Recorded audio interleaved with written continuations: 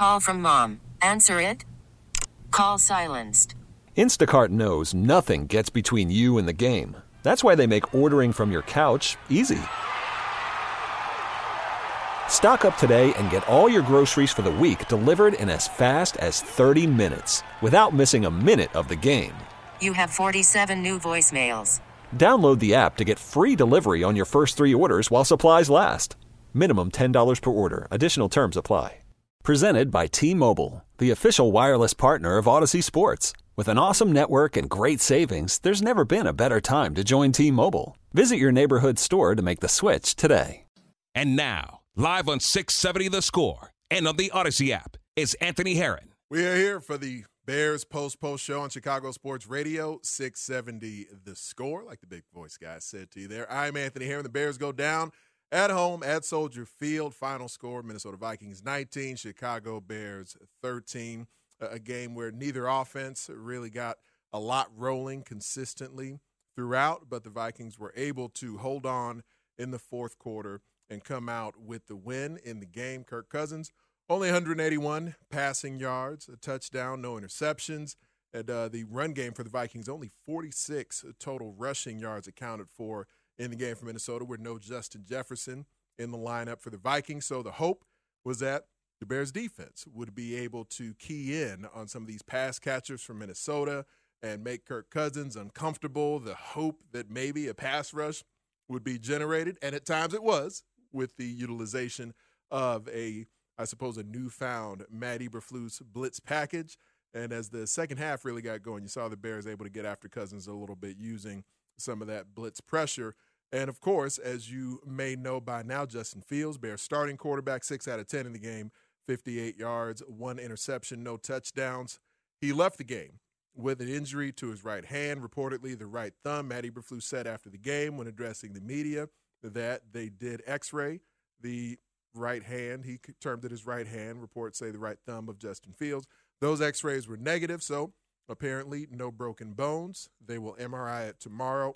And Eberflus ended up telling the media afterwards that Justin Fields wanted to return to the game, was not able to grip the football, and as a quarterback in the National Football League, if you can't grip the football, then it is difficult to be effective in those scenarios, even though the Bears' passing attack wasn't doing a whole lot before that. But this was a different challenge for Justin Fields, for the Bears' offense. And I think, and I actually just said this across the street over on Fox 32. I just did a quick halftime hit with my guy Lou Canellis. And if there's anything positive to be taken from this game, it was another effective game of Bears defense, another effective game of the Bears rushing attack. Special teams certainly impacted the game. I would say advantage in the majority of those areas for the Bears throughout. Another game where the Bears run defense specifically was really good also. And having some of that experience return in the secondary, we saw that show up. And after 2 games where the passing attack was at times overwhelmingly explosive, just combustible, the Bears passing attack, they were not able to get that going at all. Tyson Bagent ended up checking into the game at quarterback for the Bears. He was 10 out of 14 in the game, 83 yards, no touchdowns, and an interception as well. We'll get into all that throughout the time I'm here with you this evening. I will take you up to Sunday Night Football coverage on The Score. Buffalo Bills hosting the New York Giants. So that will be what we'll get to pregame coverage of Sunday Night Football right around 6:30. So I got well over an hour with you here. Feel free to give me a call at 312-644-6767, 312-644-6767. Got my guy, Alex Kuhn, on the other side of the glass with me here, and we'll be with you. He'll be on the phone lines. We see the phone lines already lighting up as many of you want to get involved in the conversation. A few initial thoughts on where things stand right now with the Bears at 1-5 on the season. I'll get out to the phone lines in a moment here. This is a game that felt pivotal for both the Vikings and the Bears, and with Minnesota coming in banged up without one of the best offensive weapons in football, and Kirk Cousins, maybe being a quarterback at a crossroads in his mid-30s and, having seemingly plateaued in Minnesota, maybe plateaued in his career. And if this if this is his last dance, then how does he end up wanting to go out? And so, sort of shortly at the end of the week, the reports about Kirk Cousins not wanting to waive his no-trade clause. So the idea is likely that Kirk Cousins will end up staying in Minnesota for the remainder of this season. And with that in mind, then it was an opportunity for the Vikings to try and salvage something for their season, because so much of our conversation ends up turning into either a team is in Super Bowl contention or a team needs to tank. And those are like the only two options that a lot of folks see. There's not a lot of middle ground with the conversation here. So a lot of people are presuming that if the Vikings aren't going to win a Super Bowl, then how quickly can they tank? How quickly should they tank? And that, I do find that a bit comical. But that's what a lot of the discussion has turned into. And from the perspective of the Bears, a pivotal game for them coming into today at home at Soldier Field, because of now you've got a victory. There is some tangible evidence. There were back-to-back quality offensive performances and finally got a win to show for it, the first win in their last 15 games. So then can you stack that? Can you stack quality performances? Can you stack victories? And the offense, certainly the passing attack specifically, did not take another step forward today. But like I referenced, the run game and the defense both did. It was interesting that the secondary, having Kyler Gordon back in there for the first time, since the preseason, having Eddie Jackson in for the first time since the opener, neither guy sort of manning the secondary towards the middle of the field was able to play every snap, and I think that's natural. Eberflus did say after the game that Eddie Jackson, with his foot ailment that's kept him out of the lineup in recent weeks, he could have gone back into the game, but still not 100%. So we'll see what that ends up meaning for Eddie Jackson moving forward. And they seem to have Kyler Gordon on a bit of a pitch count as well. And I think Greg Stroman certainly performed well enough last week to have the coaching staff, to have Matt Eberflus specifically on defense willing to still rotate him in a bit as they kind of work Kyler Gordon back into the lineup. Now, on the offensive side, for Tevin Jenkins, now his second game back in the lineup here, and Cody Whitehair having moved back into center. Something I talked about a good bit on the Score last week, just the fact that, Cody Whitehair, even his first time around at center a few years ago when he was the starting center for the Bears, younger in his career, he was a guy who struggled with his shotgun snaps. That was a consistent part of the storyline of concerns for Cody Whitehair, even though he is effective as a blocker. Really, most of the places they put him, not a dominant force, not a perennial Pro Bowl caliber interior offensive lineman, but a very versatile guy, a quality blocker, certainly an above-average blocker. But at center, even though in recent years here he's been the best center the Bears have had available more often than not, but those shotgun snaps end up becoming a problem, and it was a consistent problem yet again today. One thing that Matt Eberflus said specifically about that is he was posed the question when not only did the quarterback have to be changed because of the injury to Justin Fields, but we did see Lucas Patrick come back in at center. And what specifically did that mean? What went into that decision? Matt Eberflus ended up claiming that it was simply because Tyson Bagent was in at QB. He had worked more frequently in practice with Lucas Patrick, and it wasn't necessarily about all the errant snaps that were just flying to and fro every which way from Cody Whitehair. I think that's probably an extension of the truth. Perhaps those are alternative facts from Matt Eberflus. I find that hard to believe that it wasn't a factor, even though, again, Cody Whitehair, an effective blocker, it's just it gets the playoff to such a stagnant start when you consistently as a quarterback have a snap that's going high, a snap that's going low, way left, way right, and they did end up making a change back to Lucas Patrick after Tyson Bagent came in. It wasn't immediately. Bagent was in, I believe, the first series. Bagent was in there, and then there was the strip sack fumble that went for a touchdown from the Vikings, and then from there, Cody Whitehair ended up checking out, and Lucas Patrick checked in at center. But I do want to get to your calls in a moment here. Big picture-wise, Justin Fields and how quickly he's able to return to the lineup. I think the Bears are certainly not in a position where they're in the heart of some sort of a playoff race where they feel they need to rush Justin Fields back in. I would imagine, especially just from everything I've seen at every level of Justin Fields' development, that he will certainly be eager to get back into the lineup because that's just the type of competitor he is and the type of sort of toughness and grit that he's always shown.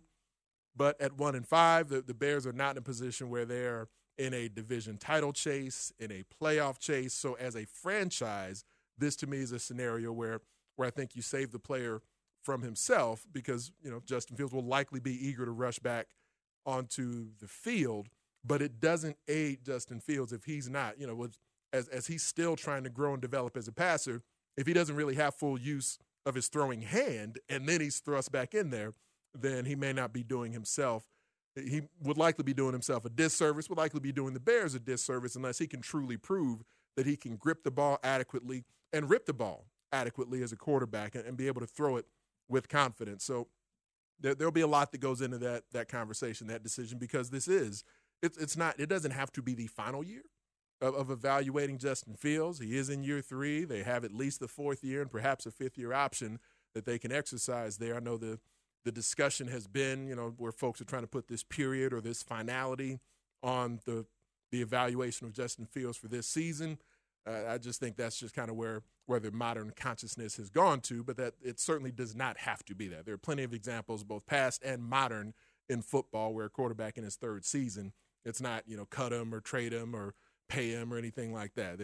They've got at least 4 and perhaps a 5th year to do that. But that being said, you would like to have a definitive, a fair evaluation this season to decide if someone would come in and compete or supplant Justin Fields going towards next season. So playing him banged up, playing him injured, that probably doesn't suit the Bears right now, especially with that injury being to his throwing hand. So a lot of factors that will go into that decision, not only for Justin Fields and him as a competitor and a tough guy and all that, but for the Bears as a franchise wanting to make sure that if they're putting him back in the lineup, that it is in a position to evaluate where he's at in as complete a manner as possible. 312-644-6767. Let's get a few phone calls in here before I take my first break, because I certainly see some folks who've been on hold for a bit here. This is the Post Show. I'm Anthony Herron on Chicago Sports Radio 670 The Score. And let's see, Andy. Looks like, Andy Anderson out in Overland Park. Let's get Andy on The Score here. What's happening, Andy? Hey, Anthony. Thanks for taking my call. Yeah, I'm an aggravated Bears fan right in the middle of Chiefs Kingdom, but one of the things you mentioned is how well the Bears ran the ball. I looked. They ran for 162 yards. The one really good drive they had in the first half, they literally ran the ball every play. 1st and goal at the 8, run for 4 yards. 2nd and goal at the 4, and they throw the ball twice and they have to settle for a field goal. Then, again, you get a turnover, which is amazing. So you're in a position to have the lead at halftime. You have 3rd and 2. Again, they decide they're going to throw the ball instead of running it, where they've had success. They throw an interception. Minnesota scores. And then at the end of the game, you've got 1st down, and you're going for a home run ball when you could potentially run out the clock and win the game at the end. Even if they hit that, Minnesota gets the ball with 2 minutes left and 3 timeouts, only needing a field goal. And my final point here really is about division games. The Bears have not won a division game since Thanksgiving Day in Detroit in 2021 when Andy Dalton filled in for Justin Fields. So here we are already in this season. They've had 2 division home games. They're 0-2. You are not going to have any kind of success unless you win division games, because it's 6 every year. So obviously it's going to be another long year, it sure looks like, because I don't see them winning another division game. This was their best chance. I appreciate it, Andy. That is a very all-encompassing call, and a call that, as he initially termed himself, a frustrated Bears fan in Chiefs country, because he's watching this sort of championship dynasty play out with Patrick Mahomes at quarterback and Andy Reid at coach, and, a team that even when they're playing poorly, like, I'm sure a lot of Chiefs fans feels like that Kansas City played poorly against Minnesota last week, and the Vikings had a lot of chances to win that game, but they still found a way to come out with a dub there. So Andy's watching that play out and just seeing I'll use the term futility of the Bears. When you have a 14-game losing skid and now you've lost 15 out of the last 16 at this point, then yes, I think futility suits where things have been for the last couple of seasons. Some of it's certainly on purpose, but this is not all by design. We're certainly in a season here where the win-loss record matters more than it did last season when they were more definitively in tank mode. Let's get another call in here. We got Dave, who is out in Slinger. Dave, what's happening? You're on the Score. Hi, Olin. How you doing? Hey, this is Anthony. What's up, Dave? Well, hi, Anthony. How you doing? I'm doing great. Well, if we don't make the playoffs, what changes do you see them doing during the off season? I mean, look at our record. And when we came so close to winning this game, if we do fail the playoffs, what changes do you see? So, Dave, I think that the playoffs are certainly going to be a long shot at this point. It's not an overwhelming division that the Bears are in, but I don't know that division title hopes are still reasonably on the table for the Bears here. So, to answer your question, if they don't make the playoffs this year, I think it depends on a couple of different things. It depends on how they're looking, who's developing, who's improving.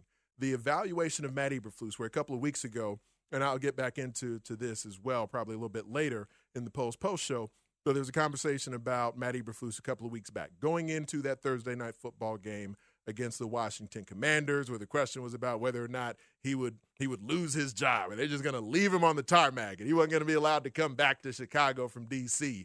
if they started 0-5 and lost that game in Washington. Never thought that was going to happen. Never thought that was a likelihood that anyone in the Bears brass, whether it's Kevin Warren or Ryan Poles or George McCaskey or whoever, just 5 games into a season, the year after a tear down and rebuild approach, I didn't think we would see the Bears fire Matt Eberflus at that point. But, again, referencing my guy Lou Canellis, he did ask me last weekend, I think, on our Bears Kickoff live show, if I thought Matt Eberflus saved his job, and my answer was no. Now, for a couple of reasons. One, I don't think he saved his job because I don't think he was about to get fired going into that game at Washington. But also, he is in the process of getting evaluated, though. So, with the idea, at least in my mind, that he would likely be the coach at least through the remainder of this season. Do I think it's off the table that Matt Eberflus could lose his job after the year? Not by any stretch of the imagination. There was a caller earlier who said he doesn't think the Bears are going to win another game, certainly not a division game. If you go 0-for in the division this season, then is there any legitimate, tangible evidence at that point, that Matt Eberflus should continue to keep his job? It'd be a difficult case to make. So he's under evaluation. The quarterback, as we've been discussing ad infinitum, is certainly under evaluation, as are a lot of the other guys on the roster here. But if the Bears end up becoming this team that wins, whatever, they could be a team that wins 6 or 7 games or something like that by the end of the year, still have a losing record, but show growth by the end where they say, all right, here are some building blocks. Here are some growth pieces that we feel we can continue to work around. So I think there's a lot of room in there to the question of the caller Dave about what happens if the Bears miss the playoffs. There's not sort of a one-size-fits-all answer to that question because it really just kind of depends on how they look. Right now they are 1-5, so they're 6 games into a season. So there's still a lot of questions, a lot of answers that will still need to come to the questions about the Bears' current roster, what it looks like, and how they're evaluating both players and coaches moving forward between now and finishing up Game 17. Let's sneak in one more caller before I take a time out here at 312-644-6767. I see John out there in Dallas. We'll sneak John in before a time out here. What's happening, John? Hey, Anthony, it's been a long time since I spoke to you. Listen, first of all, these guys messed up when they started the season, the way they play calls. Then we look at from last Thursday night to today, and it's obvious what the problem is. These guys should be fired tomorrow morning. And I don't understand the organization, how they expect season ticket holders to constantly keep accepting this incompetence when it comes to play calling. It's just too many errors. Last point. If we was making these kind of errors on our job, we'd be fired. I'll hang up and hear what you got to say. I appreciate you, John. And I've certainly been a voice that's talked about. I've discussed in detail my concerns with the Bears' offensive play calling pretty frequently here. And as I get through this timeout, we're going to keep the phone lines open here at 312-644-6767. But I'll take my first time out. But when I come back, I will, to John and Dallas's point about the play calling, I did feel like there was some regression there. Now, I talked about the opening game of the season where I thought that game against Green Bay in Week 1 was the worst game Luke Getsy had called as a Bears offensive coordinator and play caller. I didn't think today was that, but I didn't think today was as good as the last 2 weeks either. And I will detail why after a time out here, and we will get to a lot of the other callers. I see Steve. I see Josh. I see another Josh. I see a lot of folks on the phone lines who want to get involved in this Bears conversation. I will certainly allow you to do that as I prepare to take you up to Sunday Night Football coverage. I'm Anthony Herron. This is the Post Show on Chicago Sports Radio, 670 The Score. Call from mom. Answer it. Call silenced. Instacart knows nothing gets between you and the game. That's why they make ordering from your couch easy. Stock up today and get all your groceries for the week delivered in as fast as 30 minutes without missing a minute of the game. You have 47 new voicemails. Download the app to get free delivery on your first 3 orders while supplies last. Minimum $10 per order. Additional terms apply. Hiring for your small business? If you're not looking for professionals on LinkedIn, you're looking in the wrong place. That's like looking for your car keys in a fish tank. LinkedIn helps you hire professionals you can't find anywhere else, even those who aren't actively searching for a new job but might be open to the perfect role. In a given month, over 70% of LinkedIn users don't even visit other leading job sites. So start looking in the right place. With LinkedIn, you can hire professionals like a professional. Post your free job on linkedin.com/recommend today. You could spend the weekend doing the same old whatever, or you could conquer the weekend in the all-new Hyundai Santa Fe. Visit HyundaiUSA.com for more details. Hyundai, there's joy in every journey.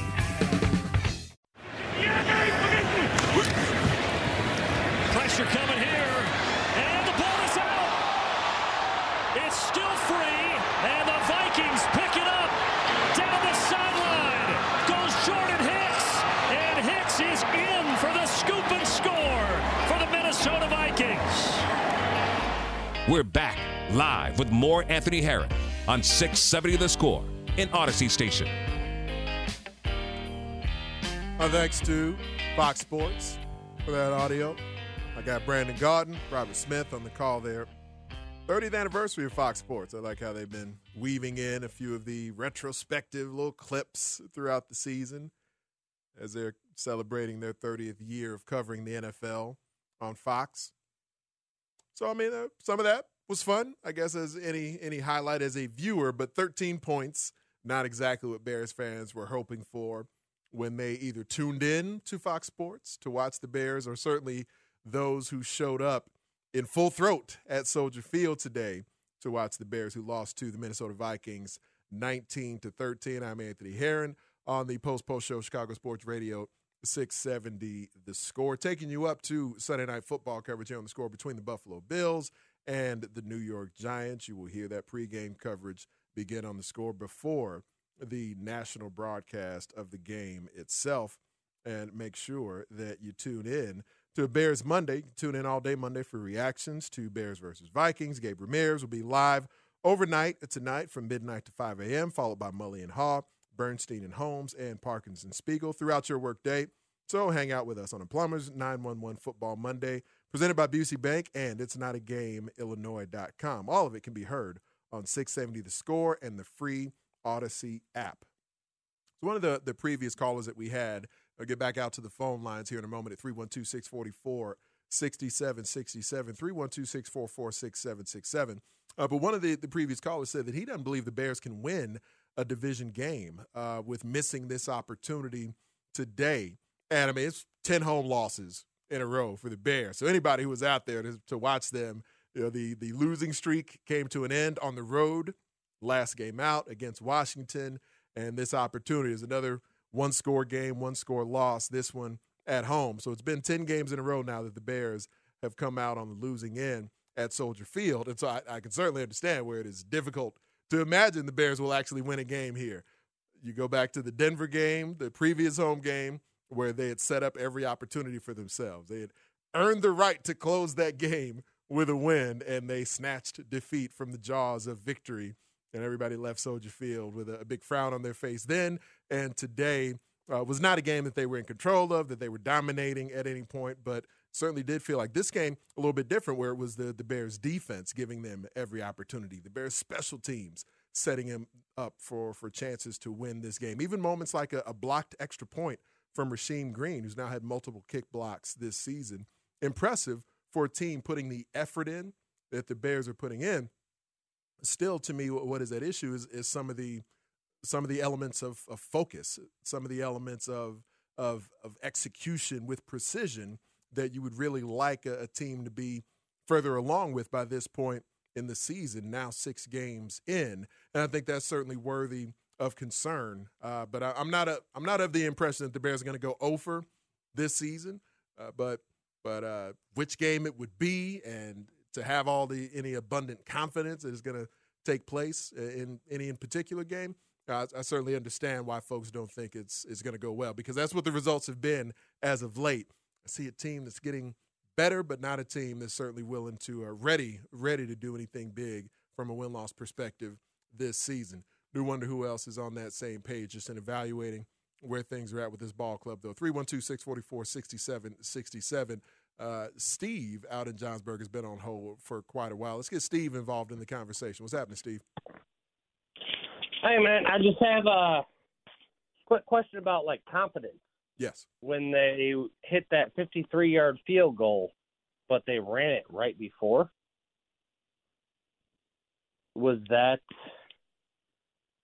not confidence in Justin Fields, or was it we think we got a hole there? And what that does to the O-line, because I know that gives them confidence. So, yeah, just what that run means. Okay, so a specific moment in the game. I'll actually check. I'll pull up the play-by-play here just to make sure. So, yes, it was a 3rd and 7.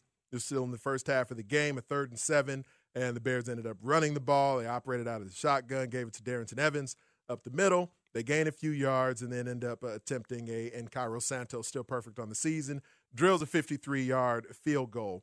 So usually what you're hoping to accomplish in a moment like that, Steve, is that you're hoping maybe even get what we did see in that last game out against Washington, where there were multiple 3rd and mediums or even a 3rd and long that got converted by a run play. But in the least, you're kind of hoping at 3rd and 7, if you run the football because you have a light box, you evaluate the defense in a way where you say, we actually got a chance to make something happen on the ground here, even if we don't move the sticks, but maybe we get to 4th and 1. And we have seen now a couple of weeks in a row where the tush push is something the Bears have implemented in their short yardage scenarios. And so with that in mind, if you get a nice gain but don't quite move the sticks and you get to a 4th and 1, then maybe you can tush push your way into a first down. So I would imagine that was part of the conversation. Usually a head coach will talk to the offensive play caller about that, letting them know, hey, if we get a certain gain here on 3rd down, then we'll attempt this 4th down. So they ran the ball there on 3rd and 7. They only gained 3 yards. So as opposed to a 4th and 4, there's no reason to be confident that you'd pick that up. He attempted the 53-yarder, and Cairo Santos made him look smart for that decision by drilling that one. But, yeah, I appreciate the question. It was a very specific question about a specific moment in the game, so I'm glad we got to you on that. 312-644-6767. Josh out in Plainfield has been on hold for a bit. Let's get Josh involved in the convo. What's happening, Josh? Hey, what's happening, man? Listen, man, it's simple. It's not simple. I got a couple things, all right? I'm over it, okay? The Bears stink. They're going to stink for a while. The head coach sucks. Everything is bad. Now, did you notice, though, when Fields went out and they brought that kid in, he wasn't hesitating. He was just letting it fly. Strong arm, just letting it fly. Now, listen, I'm not saying he's Joe Montana, okay? I'm not saying he's better than Justin Fields. I'm not saying anything like that. But he made his decision, and he let it fly. You give this kid a week with the starters. Let's see what happens. And I want your opinion, man. Let's be honest on this show. Justin Fields sucks. He doesn't have it. People are open, and he's not getting rid of the ball. It's terrible. The caller before is talking about field goals. The other caller is talking about playoffs. Who are you kidding, man? Who are you crapping? Playoffs. And another thing, number 58, the right tackle, bro, go flip some burgers, man. He can't block if his life depended on it. You know it. You played the game at a high level. Be honest. He sucks. 58 is just fat, out of shape, and is terrible. I'll hang up and listen to your thing. I enjoy your show, buddy. Have a good day. All right, Josh. Appreciate you, man. Yeah, I'm not going to tell anyone they're not allowed their own opinion. I'm allowed to disagree with it as well. Darnell Wright, as a rookie, a right tackle, a lot of ability. Gotten beat in games before, got beat in the game today. I do think that we've kind of, again, in a similar way to what the conversation I was kind of having earlier about this sort of all or nothing approach to the sports conversation. You know, it's not unique to the Bears. It's not unique to a team who's lost a game. It's just kind of what things have turned into.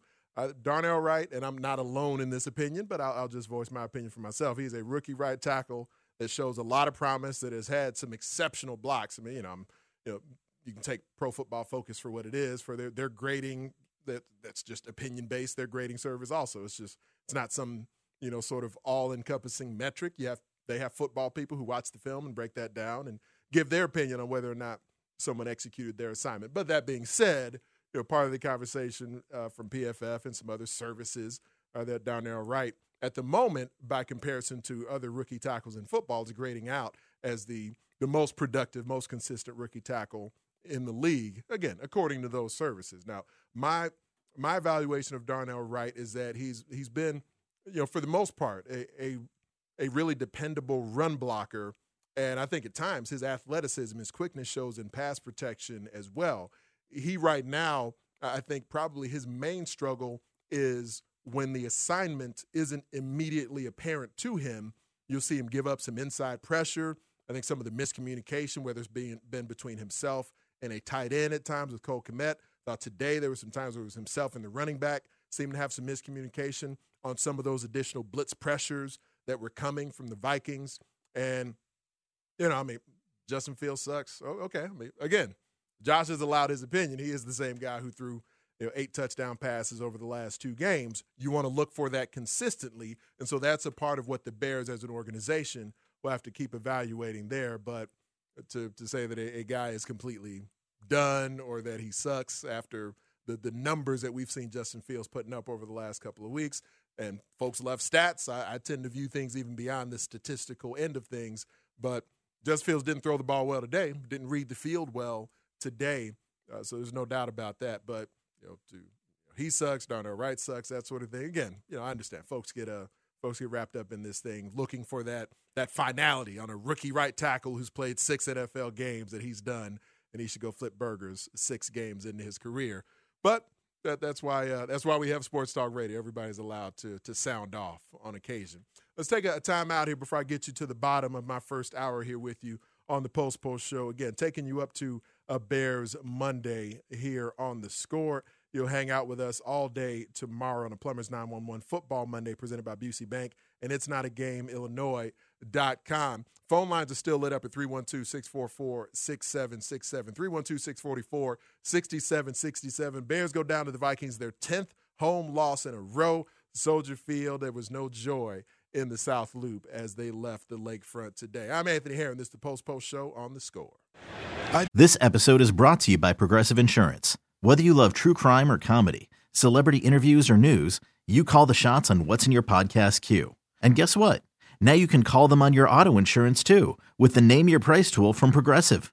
It works just the way it sounds. You tell Progressive how much you want to pay for car insurance, and they'll show you coverage options that fit your budget. Get your quote today at Progressive.com to join the over 28 million drivers who trust Progressive. Progressive Casualty Insurance Company and Affiliates. Price and coverage match limited by state law.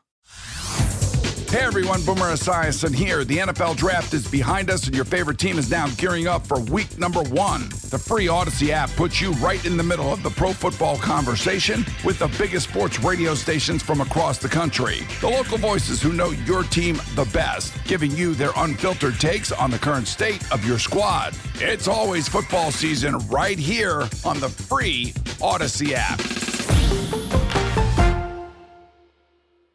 I love what Justin Fields was saying about him. He's quiet and, he's a little bit goofy. But the guy just plays, man. He just plays, and it's that run after the catch that makes him so dangerous. This time, Bagent looking for him again. Can he hold on to that? My goodness, he did. He took a huge hit from Cam Bynum. But a great catch for 24 yards by Moore.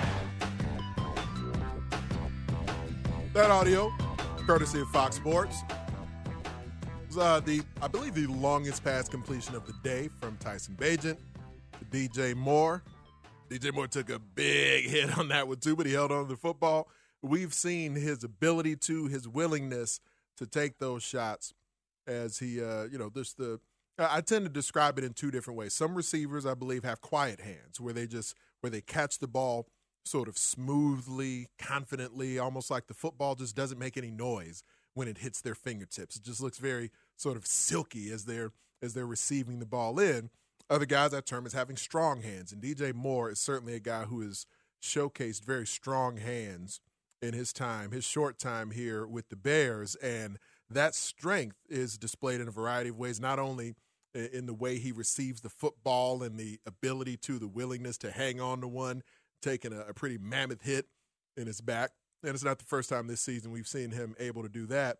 But then certainly the combination of strength and speed show with his ability to run after the catch. So he is a more than capable number one pass receiver. And it's one of these things where, we talk about whether or not for the receiver position, is this a number one receiver? How exactly do you define that? Is DJ Moore one of the top 5 receivers in football? Probably not. But is this a guy who a high-level offense can be built around with him as the main pass catcher? I don't have any doubt about that. And his versatility is a huge part of why. And that to me is what bothers me a bit about the game plan today, because the stagnance of the pocket, the pocket-based passing attack that I thought Luke Getsy went back to for a lot of the game today. Now, he got some QB run going, and he went back to it pretty frequently. So I liked that, but then I don't understand why the pocket didn't move more. And again, I'm sure I'll talk about this with Dan and Lawrence as I'm on with Bernstein and Holmes tomorrow, but movement of the pocket isn't just about the sort of hard play action, show it on the stretch zone, quarterback's back is to the defense, and then he's looping around through the backfield. We did see Tyson Bagent getting to do that at one point today, but just straight QB power, QB sweep, those things from a run game perspective. We saw the Bears mixing some of that in, but I still feel like what we saw for multiple weeks against both Denver and Washington with misdirection in the backfield, with sprint action and boot action and just things that the launch point was not pocket-based. When you have a blitz package that the Bears are having difficulty just sort of dissecting and figuring out where different rushers from the second and third level were going to come from, then I thought that continued to be an issue for them in pass protection throughout, both with Justin Fields and with Tyson Bagent. So I thought Luke Getsy, probably the main issue I had with the offense today, I thought the run game was effective. Deontay Foreman ran really, really hard. But I thought from a passing perspective, when you have a quarterback who didn't seem to be seeing it that well today, it's in the first time we've seen an example of Justin Fields starting to pat the ball, and protection broke down as well. So we got back to that combination of the passing game had a stagnant pocket, a stagnant launch point, and if he's not cutting it loose really quickly, Rush is getting home, Tevin Jenkins getting beat on loop stunts and all these different types of things that ended up leading to big problems for the Bears in trying to throw the football. Get into some more detail on some of that and talk specifically about Tyson Bagent, my impression of him. First impressions of Tyson Bagent as a regular season quarterback, and judging on the phone lines, I believe some of you have some thoughts on some of those things as well. So we'll get back to some open phone lines here also at the top of the hour, 312-644-6767. It's Anthony Herron. I'm taking you up to Sunday Night Football coverage here on Chicago Sports Radio, 670 The Score. I thought that the game, played out, the way we wanted it to in some spots, but we need to do a better job with the ball. We obviously giving the ball away that many times, certainly at -2. That's a hard way to win. And the percentages aren't in your favor, so the defense has to get it out more, and we got to do a better job of protecting it in terms of that. But there's some good things in there, but obviously didn't get the W and disappointed in that. And we'll see where we are with the injuries going forward. We're back live with more Anthony Herron on 670 The Score in Odyssey Station. That was the voice of Bears head coach Matt Eberflus addressing the media after the game. Talking about the turnover differential. Statistically, the Bears were only credited with 1 takeaway in the game. Minnesota Vikings had 3 takeaways in the game. 2 interceptions, 1 from each quarterback who played in the game, and the fumble that was lost by Tyson Bagent that went for a touchdown from the Vikings.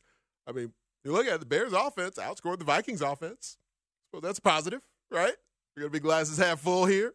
They gave up a touchdown from your own offense, though. That is certainly an issue that has plagued the Bears, whether it has been Justin Fields at quarterback or the moment from Tyson Bagent in limited action today. But I thought on the whole, Tyson Bagent, for a rookie in his first action, I thought he handled himself well. I mean, I'm not going to overstate it. You throw a crucial interception at a critical juncture in the game. That's no good in the fourth quarter. And get a strip sack where you're not protecting the ball with proper mechanics in the pocket, having two hands around it. They force the fumble. They scoop it up. They run it to the end zone. And that is suboptimal. But aside from the undrafted part and the Division II part, like that's certainly a part of the resume as an amateur athlete of Tyson Bagent. And from a storyline perspective, I think it's cool and it matters. But he's a rookie quarterback in the NFL. He's the Bears' backup quarterback. So they have put him in number 2 for a reason. And so just evaluating him through the lens of being a rookie NFL quarterback getting his first regular season NFL action, I thought he handled himself pretty well. What I do like, and, I'm keeping this in the context. Anthony Herron here on the Post Show on Chicago Sports Radio 670 The Score. I'm thinking back to, I'm old enough to think back to way many years ago when Jay Cutler was still the Bears quarterback, and it had gotten to the point where he was the starting quarterback for the Bears for long enough where Bears fans were kind of done with Jay Cutler. They were kind of ready to move on, and he was getting banged up his last couple of years, so he's missing some time here and there. And remember, like there were times where Matt Barkley was in the game at quarterback for the Bears, and just something looked a little different about Matt Barkley being in there quarterback. There was a little bit more like quick, rhythmic nature to the Bears passing attack. And the next thing you know, Matt Barkley's trending on Twitter. Bears fans just hearts aflutter about Matt Barkley being in there. Brian Hoyer, I can think to Brian Hoyer at times being in there at quarterback, and he'd lead a couple of first down drives. Like, look at him reading the field and getting the ball out on time. And isn't this awesome? Brian Hoyer trending on Twitter when he's in the lineup for the Bears at quarterback. Now, of course, neither Matt Barkley or Brian Hoyer were sustained with any success as a quarterback for the Bears or, frankly, anywhere else as a professional quarterback. So I do want to temper what I'm saying here about Tyson Bagent. But I did think for a rookie quarterback in his first regular season NFL action, I thought he handled himself well. I thought he showed the same type of presence and wherewithal that in this short time as a pro athlete that folks have evaluated about him. Thought he threw the ball with confidence.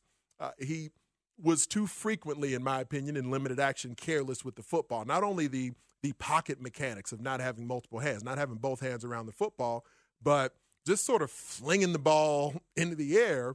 That's, I'm surprised by that in a guy in his first regular season NFL action. So I'm trying to view it through the prism that I think it deserves of.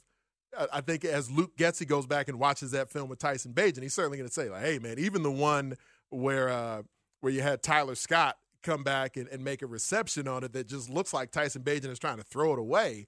I mean, the mechanics on that where he's starting to run backwards into the pocket, and then he just sort of turns at the last moment and flings the ball into the air.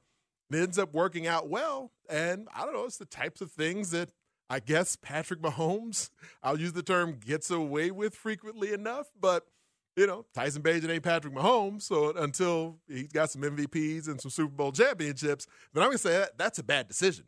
Just like Caleb Williams. And, I'm sure that discussion will be had plenty on the station throughout the coming week here between him facing Notre Dame and then Justin Fields being banged up and what that means to the Bears as a whole.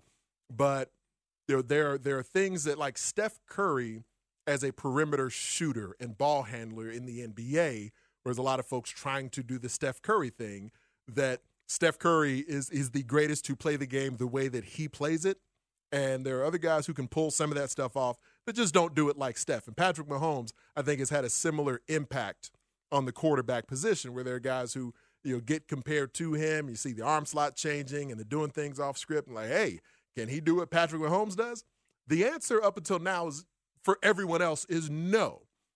So Tyson Bagent, I would like to see him be less careless in some of those scenarios. But I did think there was a lot of positive with the way that he handled himself in the game today against that Vikings blitz package. Would like to see him certainly have both hands around the football in the pocket when he feels the pocket breaking down.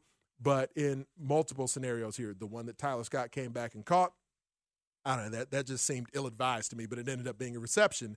And as he's climbing the pocket, now he had some pressure. He sort of climbed the pocket into pressure in his face. He recognized on the interception a one-on-one matchup between DJ Moore and Byron Murphy, and it ended up becoming an interception because it was so underthrown. But he kind of ran himself as he climbed the pocket, sort of ran himself into a small collision, into some pressure in the pocket.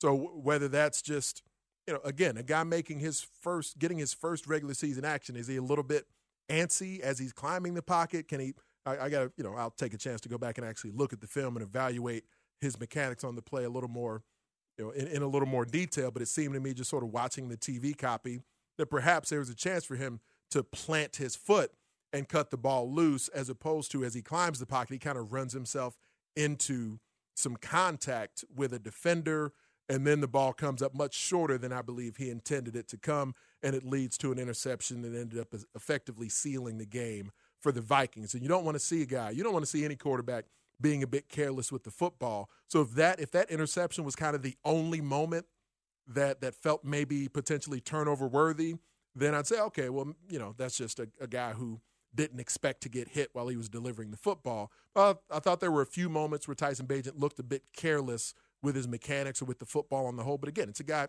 in his first action. I do like how quick and sharp his release is. He seems to be a guy who sees the field well and throws with some anticipation. And, just like the snaps are going all over the place when Justin Fields was in there, quarterback, there were a few errant shotgun snaps that Tyson Bagent had to manage, and he didn't seem to, sort of be overwhelmed by that either. So there seems to be a presence about him. There's a quickness and a sharpness to his delivery of the football. He gets the laces really quickly, and even a couple of moments where, kind of some now routes where he didn't even really take the time to get the laces, but he could still deliver the football sharply and get it into the hands of his playmakers.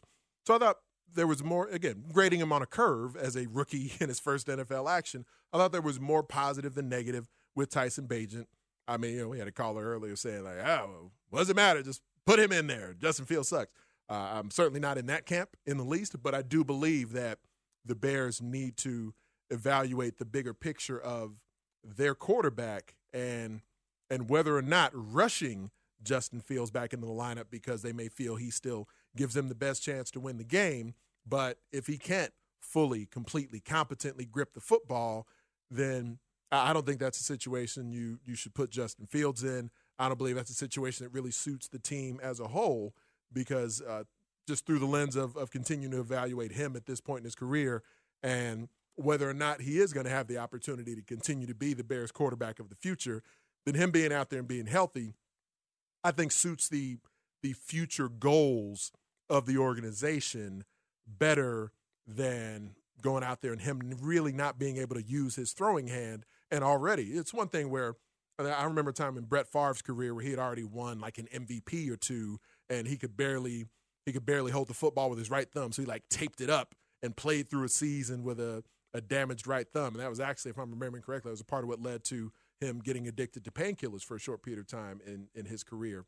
But, for Green Bay with Super Bowl aspirations and a franchise, defined franchise quarterback who had already mastered the position at the NFL level, that's a different discussion than where Justin Fields is at in his development. Anthony, right before now. we move on, can I give you a little piece of news regarding one of those former Chicago Bears backup quarterbacks the Bears opponent next week? Real quick? Yeah. What you got, Alex? So the Las Vegas Raiders defeated the New England Patriots 21-17. Jimmy Garoppolo left the game. Uh-oh. And it wasn't Aiden O'Connell that went in? Brian Hoyer. Brian Hoyer went in. Did he light it up? He went. I'm going to pull up his stat line really quickly. He went 6 of 10 for 102 yards. Didn't have a touchdown or interception, but we are looking at the possibility of Bagent versus Hoyer. Oh, man. Next weekend. How good would that be? Because each guy has been all over Twitter. You look at me over the past decade here, but Brian Hoyer had his brief moment in the sun as a Bears backup QB, and perhaps Tyson Bagent is preparing to saunter his way into the sunlight as the Bears quarterback as well. 312-644-6767. Appreciate you adding that context to the conversation there, Alex. Let's go back out to the phone line. I see Pat is out there in Norridge. Let's get Pat on the horn here. Pat, what's happening? Hey, how you doing? Hey, first of all, I agree completely with you on what you talked about with Getsy. But I got a few points here. Number one, Caleb Williams, I want nothing to do with him.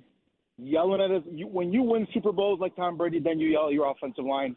When you're a college quarterback, that's not what you do. I want no part of him. I'm good with Justin Fields. We need to put him in a better position. I think today the Bears defense knew they were going to win. And we gave up. And that's my problem with Getsy. Like, how about we just win the game today? Roll him out. I'm not saying run him. Just get him out of the pocket, because the way Minnesota was blitzing, they weren't blitzing with the exception of Harrison Smith off the edge. They were blitzing inside. And it really showed not having a quality center. I counted 10 bad snaps. And when you start off the play with a bad snap, your eyes go to the ball. They come off the defense, throws off the timing of everything. And then, that just starts the snowball rolling. My other issue is this, and you're a defensive lineman. Since when do offensive linemen not block defensive linemen and block linebackers and leave defensive linemen for the running back? That's not a rule. I coached high school football. That's not a rule. Big on big. Let the running back handle the linebackers. And one more point. Do we know what a sit route is? They were bringing pressure up the middle and playing zone behind it. All Cole Kmet needs to do is turn around a curl route, replace that linebacker that just blitzed, and we can march the ball up and down the field. That's what I'm talking about, Getsy. Just do what they're giving you. If we would have scored one touchdown, we would have won the game. In fact, if we didn't give up that sack fumble or that fumble, scoop and score, we would have won the game by 1 point. The Bears knew that. Without Justin Jefferson, they weren't going to be able to run. They weren't going to be able to pass. We just let it go. But anyway, I'm riding with Justin Fields. I don't want to start over with Caleb Williams. I want no part of him.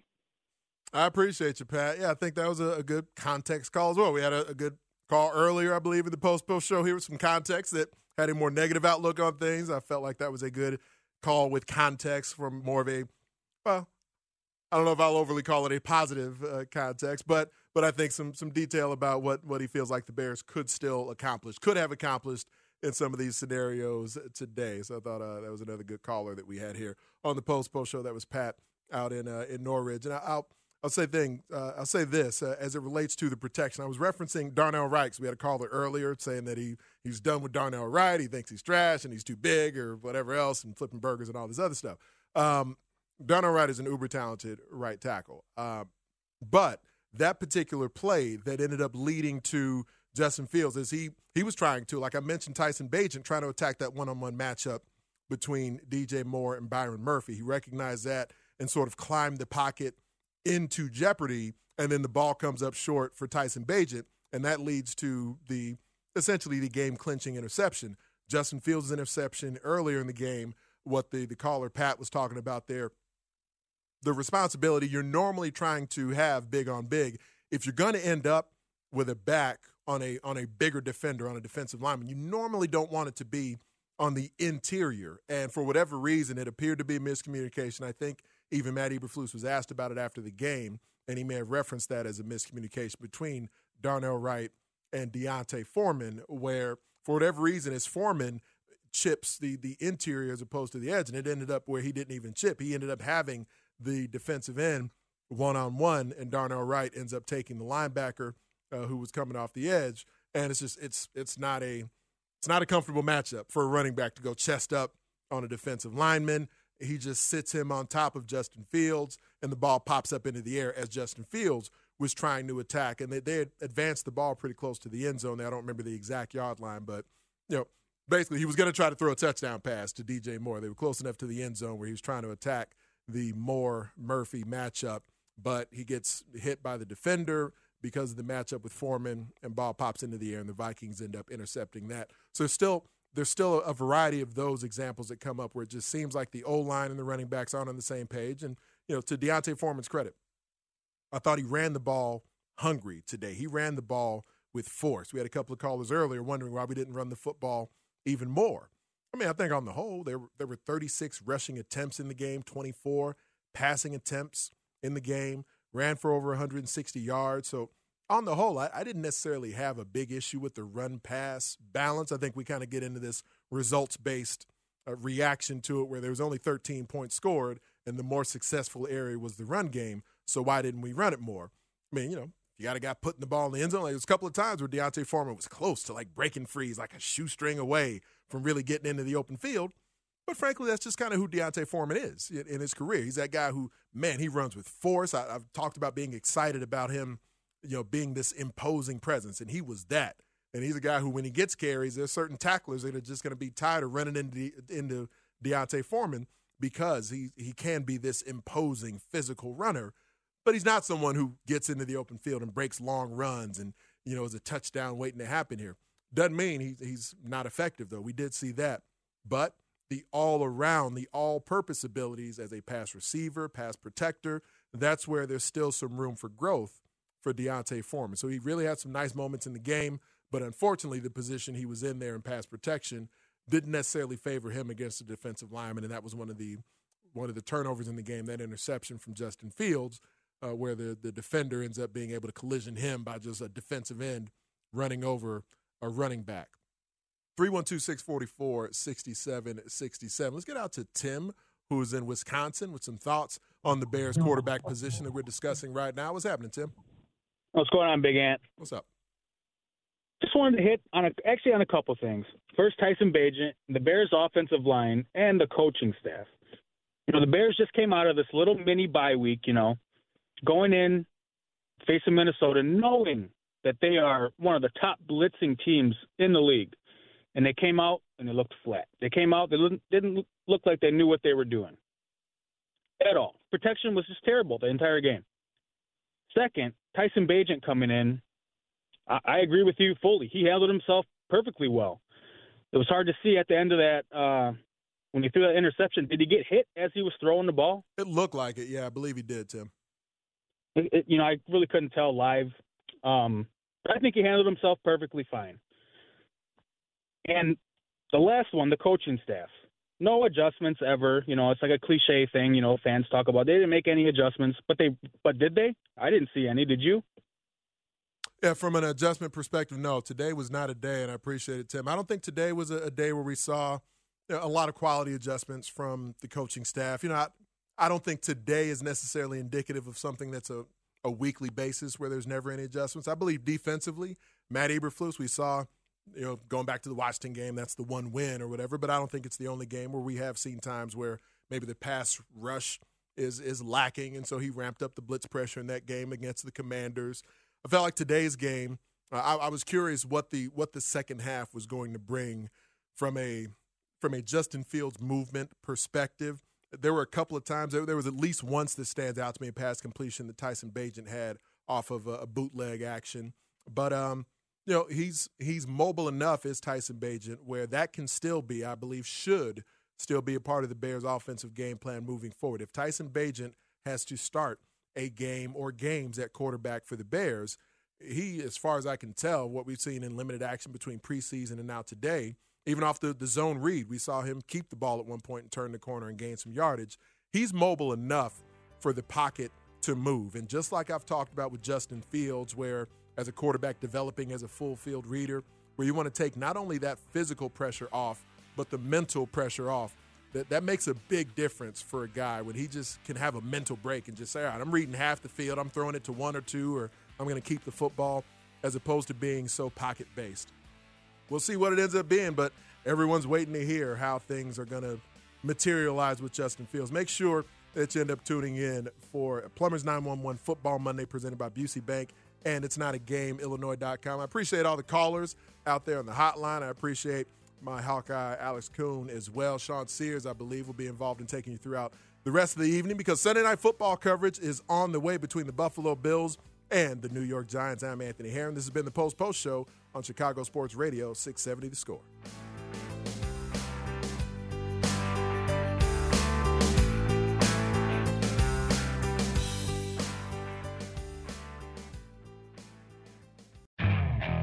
Okay, picture this. It's Friday afternoon when a thought hits you. I can spend another weekend doing the same old whatever, or I can hop into my all-new Hyundai Santa Fe and hit the road.